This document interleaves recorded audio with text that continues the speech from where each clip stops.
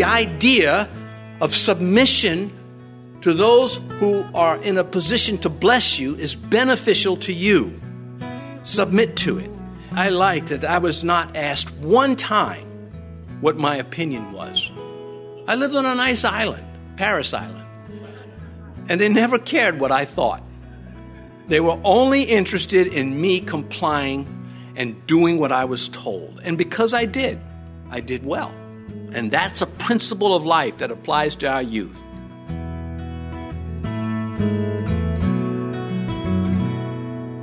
This is Cross-Reference Radio with our pastor and teacher, Rick Gaston. Rick is the pastor of Calvary Chapel, Mechanicsville. Pastor Rick is currently teaching through the book of Acts.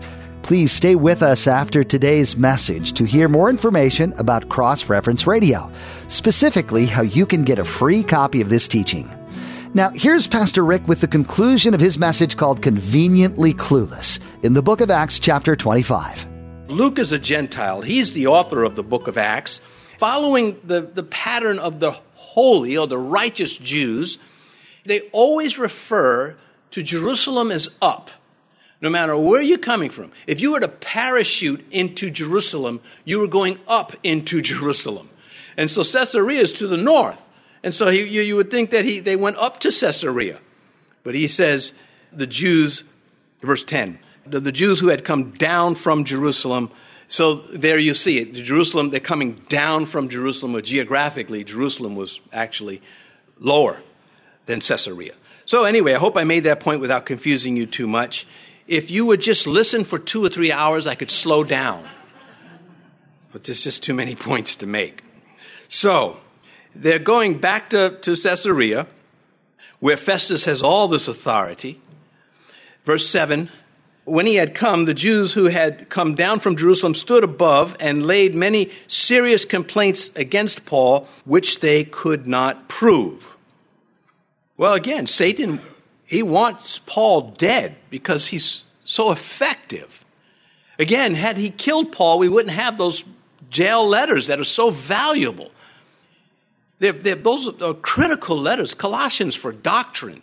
I mean, if more Christians would read and understand the Colossian letter, they would be less susceptible to all the Johnny-come-latelys that want to get into their bank accounts and just give them all sorts of weirdness. And the Ephesian letters, all Christians should be familiar with the Ephesian letter. Anyway, here we are. Spiritually, they were conveniently clueless, as the title of this message states, because they wanted what they wanted and not what God wanted. And that's how you become clueless before God. It is voluntary. In this case, it is, for sure. The antidote for being exposed to the truth and not dismissing it is honesty. To get a person to honestly hear what the gospel is, what it is saying. This is, again, back to Stephen. Stephen laid it out to them. They could not refute a word that he was saying, but they were not honest with themselves because they did not want him to be right. We come across that as Christians. We come across people who don't want to hear it because they do not want Jesus to be right. We also come across another brand of insanity in our society, the liberalism that has been turned loose by Satan, which goes by, I don't care what the truth is, I'm more interested in what the truth should be. This dangerous stuff. It's like an alternate universe. And we are living through, once someone comes along and says, well, I don't think there's any difference between a male and a female, you got a big problem already. You have a person that would suggest such a thing has just indicated that Satan is in there. I'll give you another example. What if you were invited by a well-known hunter to his log cabin out somewhere in the wilderness, and you had dinner and you're sitting around and you're discussing things later, and then he says to you, I really don't find a problem with cannibalism. Just for him to say that would just, okay, we got a big problem here. And this is how our society is right now. Just for them to suggest some of the things they're trying to push forward and succeeding in many circles is an indication that Satan has them completely and conveniently clueless, and they want it that way. But in those numbers, there are those who we can still reach. There are still brands in the fire that we can pluck from the burning. We just don't know who they are. So we have to be ready. We have to be serious about our faith. You know, it's very hard to preach to somebody who's living a life of sin, loving that life of sin, but they want the gospel too. And the gospel makes demands on their life. It tells you got to make a choice. You can't stand in front of God and play silly games with him and expect him to yuck it up with you. And so it is war, and a very serious war. I would add, no matter how much you learn from the Scripture, if you have not love, you're a problem. We cannot lose sight of our desire to want for others what we would want for ourselves. Verse 8, while he answered for himself, neither against the law of the Jews, nor against the temple, nor against Caesar have I offended in anything at all. So Paul rebuffs the false charges. Luke just inserts that. Paul says, yeah, no, that they're wrong. Verse 5, but Festus, wanting to do the Jews a favor, answered Paul and said, are you willing to go to Jerusalem and there be judged before me concerning these things? So Paul said, I stand at Caesar's judgment seat, verse 10, where I ought to be judged. To the Jews I have done no wrong, as you very well know. Well, there's Festus. He made a mistake there. It was a character flaw. He wanted to be done with this. Justice and integrity just went out the window in his attempt to, okay, hey, Paul, how about you just go to Jerusalem? I just want to be done with this and gain favor of the Jews in the process. Paul, he really lays it out. He sets Festus in his place. And he tells him, I'm not willing to go there. Paul knows they're going to kill him if they got a chance, if that happened. And he knew that Festus was throwing him to the dogs. And he says some pretty strong things. He says, I stand before Caesar's judgment seat, where I ought to be judged. Festus knew that.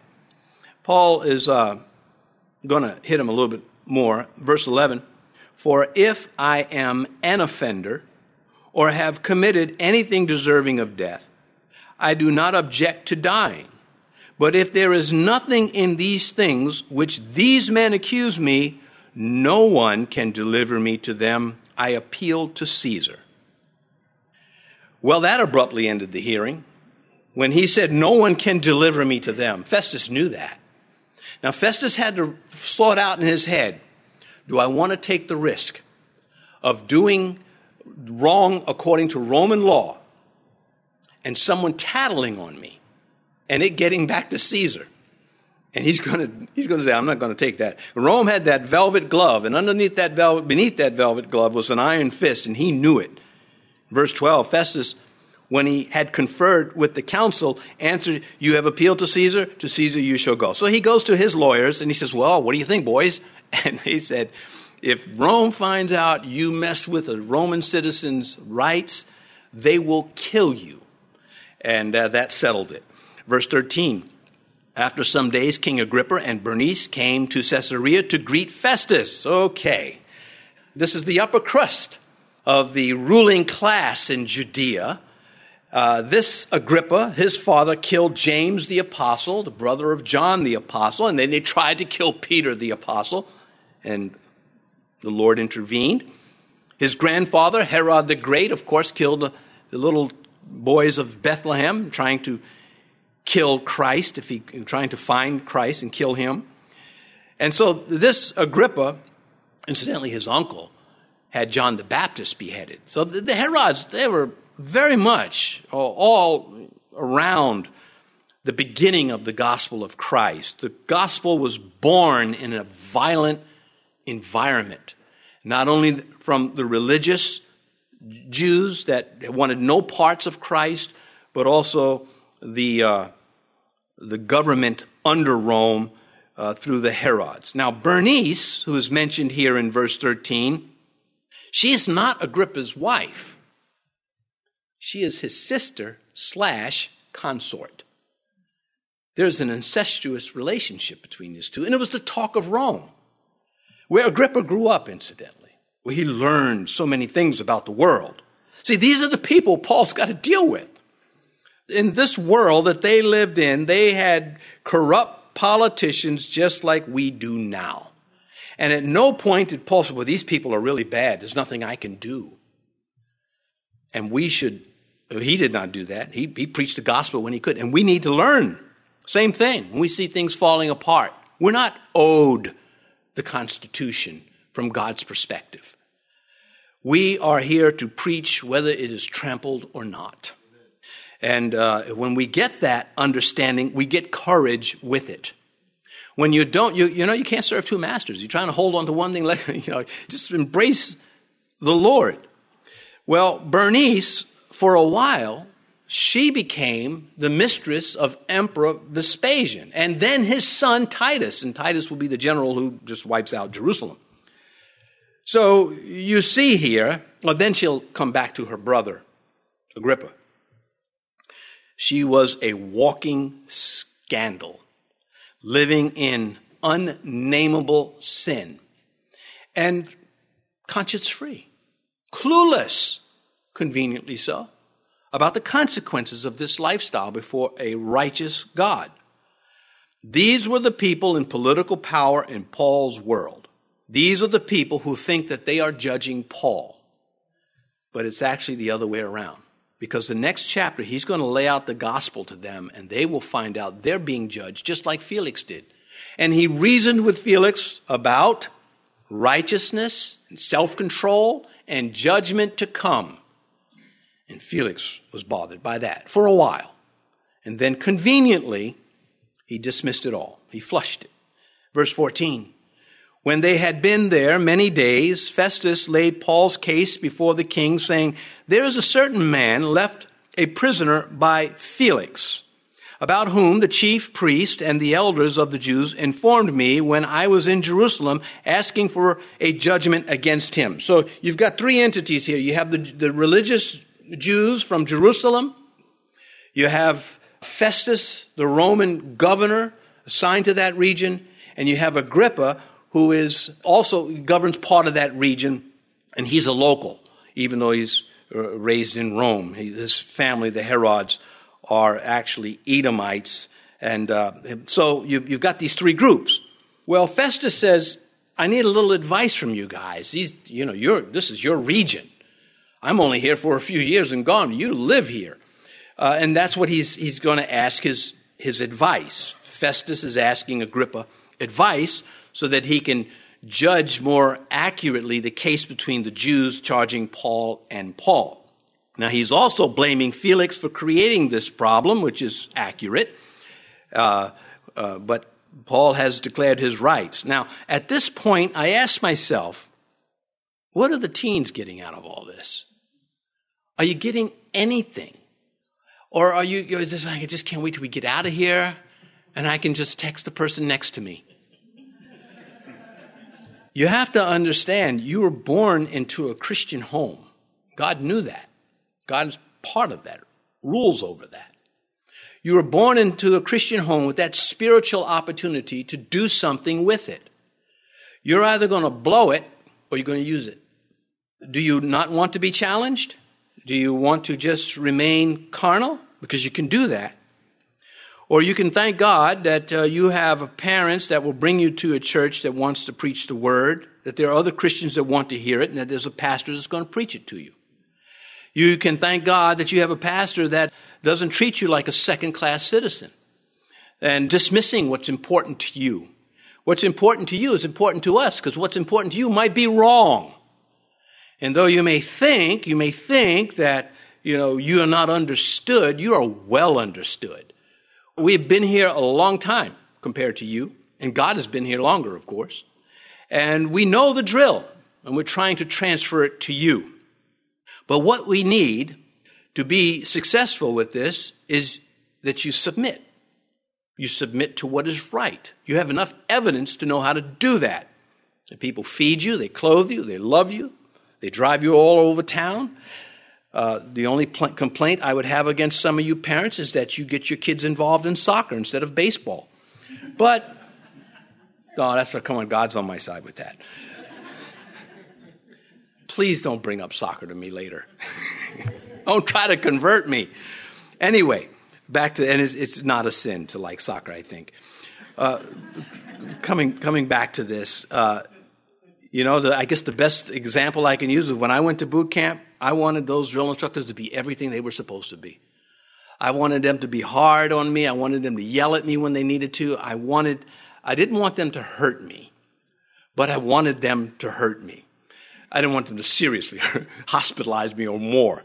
And so I surrendered, and there was a saying back then, body and spirit, I surrendered whole to harsh instructors and received the soul. Well, doesn't fly well for us in Christianity, except to say the idea of submission to those who are in a position to bless you is beneficial to you. Submit to it. I liked that I was not asked one time what my opinion was. I lived on a nice island, Paris Island, and they never cared what I thought. They were only interested in me complying and doing what I was told. And because I did well. And that's a principle of life that applies to our youth. Your flesh is not going to like that, but it doesn't have to win. You can beat the flesh. And I know this because I know teens who get it right.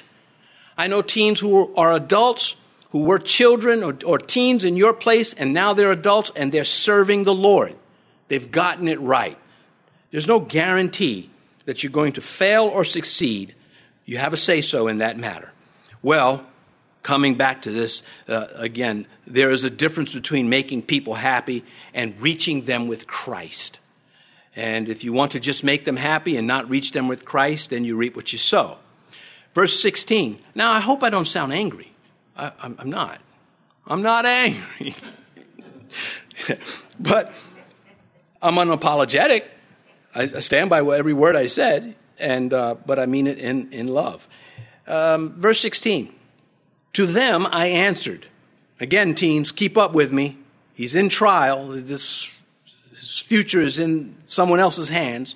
To them I answered, it is not the custom of the Romans to deliver any man to destruction before the accused meets the accusers face to face and has opportunity to answer for himself concerning the charge against him. Okay, pause with me again.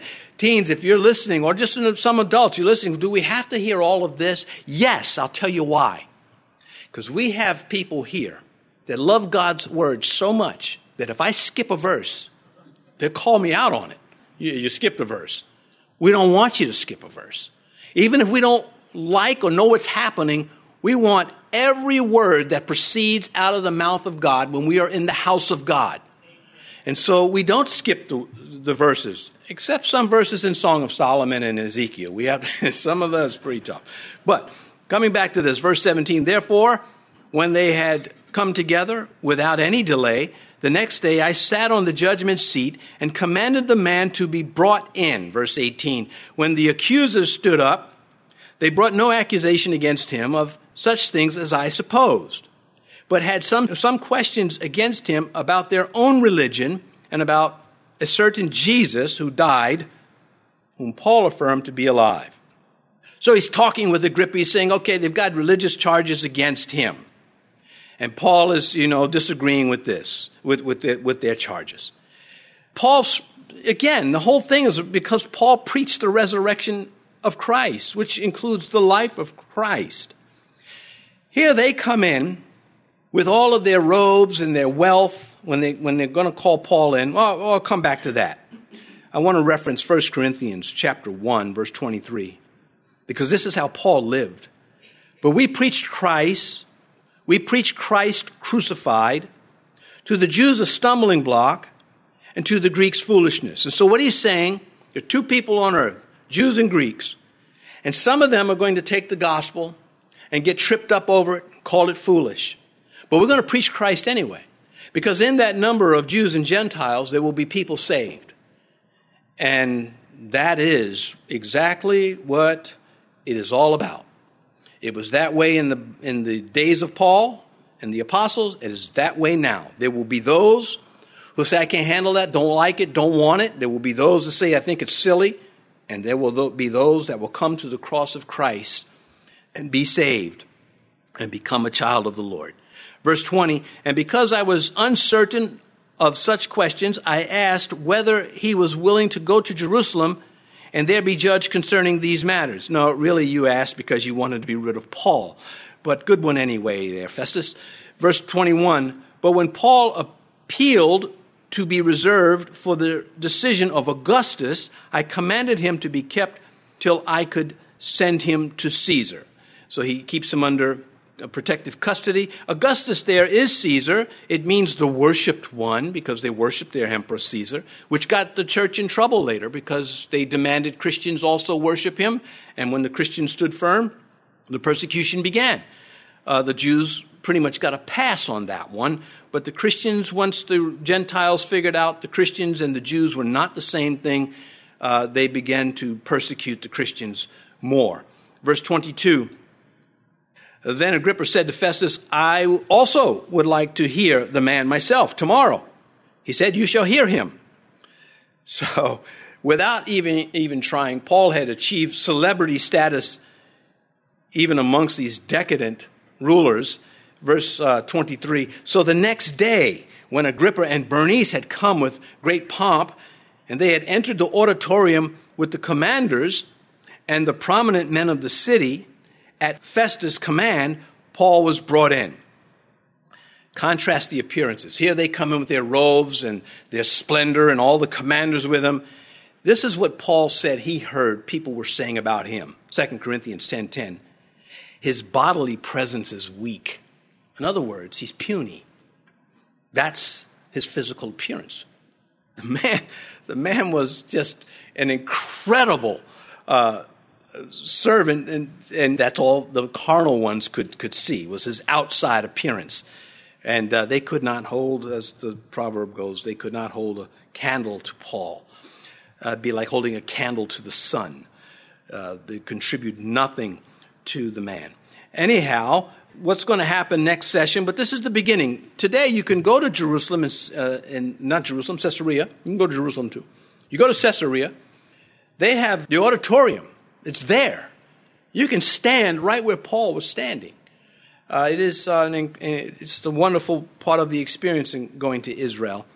Verse 24, and Festus said, King Agrippa, and all the men who are here present with us, you see this man about whom the whole assembly of the Jews petitioned me, both at Jerusalem and here, crying out that he was not fit to live any longer.